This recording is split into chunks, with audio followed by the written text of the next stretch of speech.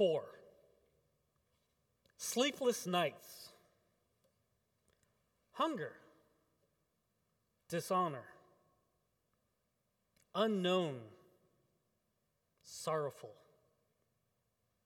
in ill repute, beatings, imprisonment. It sounds like I'm describing someone who lives on the street, doesn't it? But that's not the case. These words are snapshots of the life of the Apostle Paul, and also give a picture of what a follower of Christ must be ready to bear. Paul was a street person of sorts. He pounded the pavement during the first century, all the way from Jerusalem to Damascus to Rome. His goal was not one of just survival, but also to spread the good news of salvation. Paul preached that the gift of salvation is from God, and one that comes to all people through Jesus Christ. His invitation to all who cross his path was for people to be reconciled to God. His message of how that is accomplished can be summed up in one sentence. For our sake, he made him to be sin who knew no sin, so that in him we might become the righteousness of God. Sin and righteousness. Those are words that can cause anyone trouble when pondering them. Sin, a small word, but nobody wants it, though everybody has it. Righteousness, again, nobody has it, though everybody wants it. And in recent years, it has become increasingly hard to talk about sin in a public way. No one is really responsible for their own actions anymore. It is the fault of someone else or circumstances in general.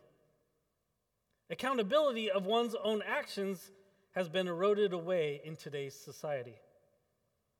This passing of the buck, as you will, shouldn't really surprise us, though, should it? After all, it is the oldest game on the planet. Adam and Eve invented it in the garden. Adam and Eve had been told by God not to eat the fruit of the tree of knowledge, but they disobeyed. They thought that they knew what was right for them. So rather than listening to God's voice of instruction, they listened to their own voices of want.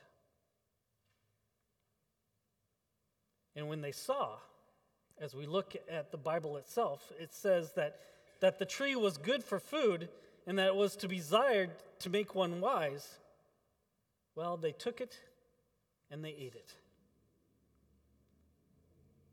All of this is direct disobedience to God's own command. And they followed their own hearts. When God came looking for them later on in the cool of the day, Adam and Eve hid. You see, sin always has a difficulty of being out in the open. God asked Adam about his newfound feeling of fear and his awareness of his own nakedness. Have you eaten of the tree of which I commanded you not to eat? Asked God. Adam is quick with his response. The woman who you gave to be with me, she gave me the fruit from the tree and said that it was good. And when God asked Eve about the matter, she was just as quick with her response. The serpent tricked me. You see, passing the buck, shifting the blame, spinning the truth in just a certain kind of way. Nobody wants to be responsible for their own choices. We as humans have learned this game really, really well. We all know how to make excuses for ourselves and for our actions.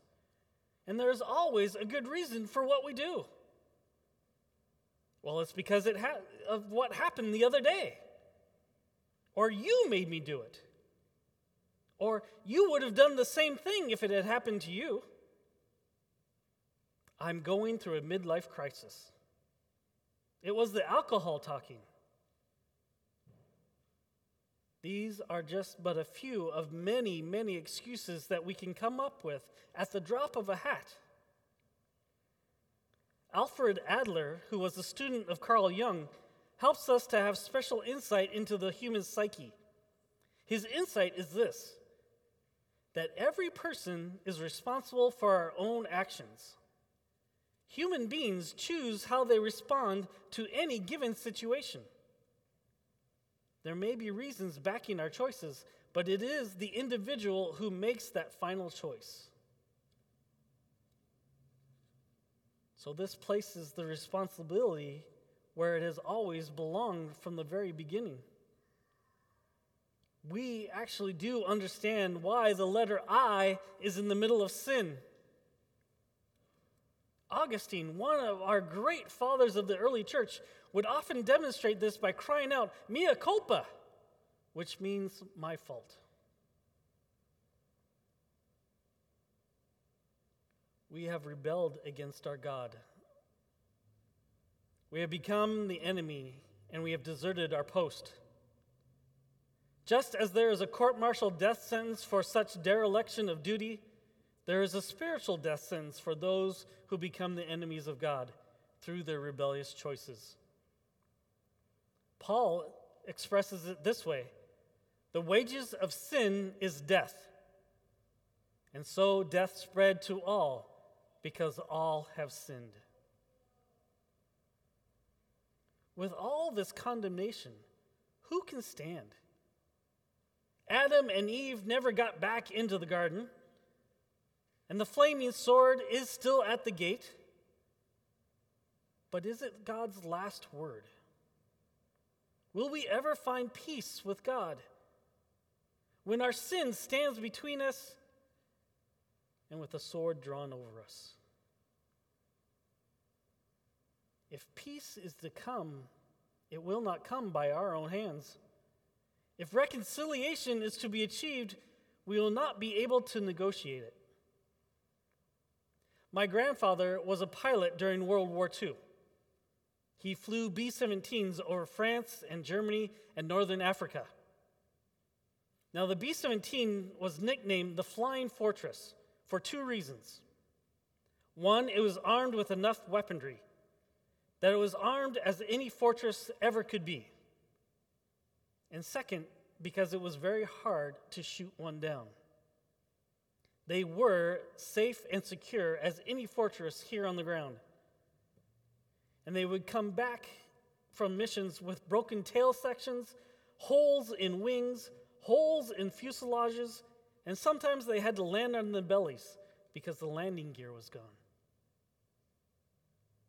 In fact, my grandfather was shot down not just once, but twice, and both times made it back to Allied territory.